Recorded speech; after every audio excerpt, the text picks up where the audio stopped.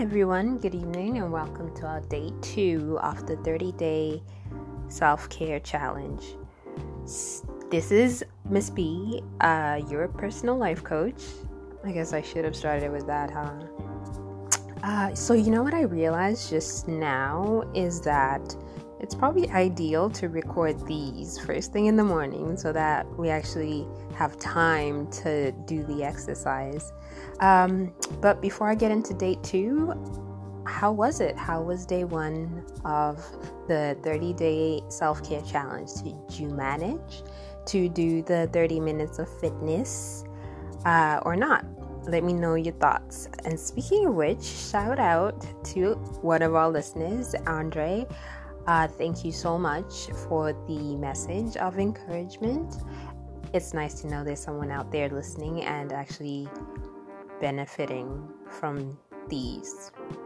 What I feel sometimes are just ramblings of a woman in her zone.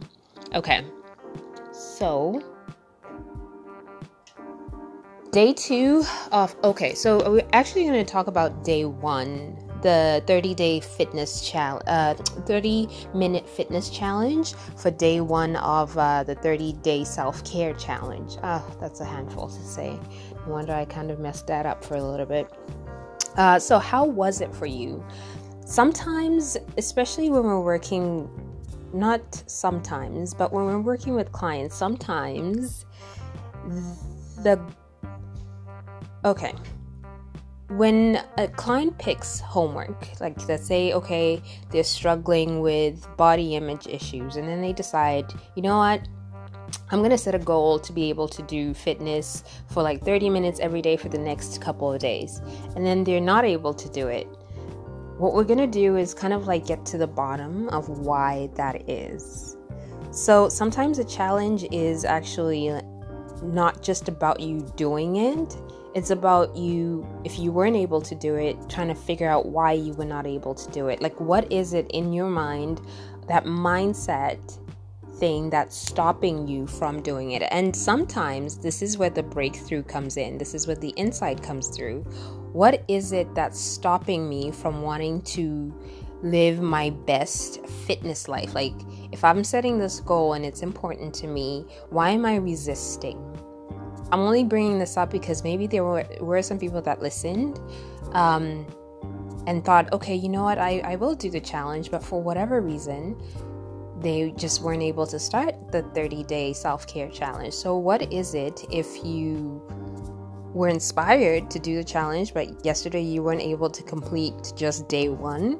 What is it about what's going on with you that just doesn't feel the need to create that space, that 30 minutes or an hour for yourself to actually care for yourself?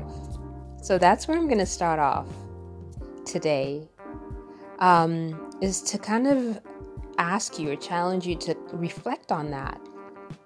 If you're saying you're going to do this challenge, this 30-day self-care challenge, I want to ask you to think of the reasons why it's important to you to be able to self-care for the next 30 days. And then with each day that goes by, if you're not able to complete the exercise, like, just to ask yourself, like, why that is. Like, is self-care really important to me? You know what? Maybe it's not. Maybe you care about yourself so much, not having time to care about yourself is not a value of yours, and it's not something that you need to focus on. And then, in which case, we'll just wait for the next 30-day challenge, whatever that looks like. Maybe it's goal setting, or I don't know. But yeah, that's an interesting place to start before I go on to kind of announce what today's challenge is. I know it's a little late, but if you're able to maybe do it in the morning tomorrow, who knows?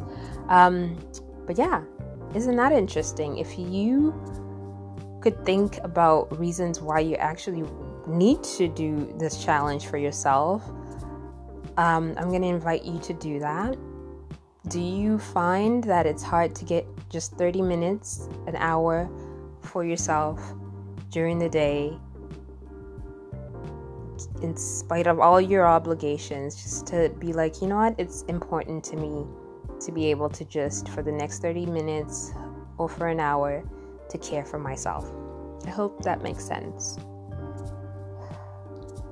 So, the second day of the 30-day self-care challenge is to set some goals. Some goals for the day, your day, some goals for the year, and some goals for the next 5 years. So I thought about this because I mentioned before I'm an immigration consultant, and today I was actually working on my business plan. And usually, if you know anything about business plans, I guess they ask you to kind of think of where you will be at like certain times. So like maybe, 6 months, 1 year, 5 years down the line. And it was interesting to me because my mind just couldn't go past the next, like where I wanted to be in the next month, let alone the next year. And now you're asking me to think about 5 years down the line. This is our challenge, to be able to actually write these goals down, where there's just like 10 things that you want out of your life in the next 5 years. Let's write that down and see what that does for you. Does your mind feel positive about the next 6 months, 1 year, 5 years? Or like me, are you kind of stuck in thinking, wait a minute, I don't even know where I'm going to be in the next month, because right now I'm in the middle of it, being a new business owner and all of that. Like, it's hard to actually see how, and they say usually like around the 3rd year is where you actually start to experience some profit and see things changing for you. Like, how am I supposed to be able to feel like in 5 years I'm gonna be this mogul or something? So that's our challenge, to set some goals, but not just for the day, not just for the week, not just for the next 6 months. We're gonna set some goals for the next 5 years. All right, so I'll let you get to it. It's been my pleasure to come to you this evening. If you would like to set up some one-on-one sessions for life coaching, please email me at wise2wise@gmail.com. Send me a text or call me at 778-751-7960 and let's have a chat. All right, good evening and happy goal setting. Bye.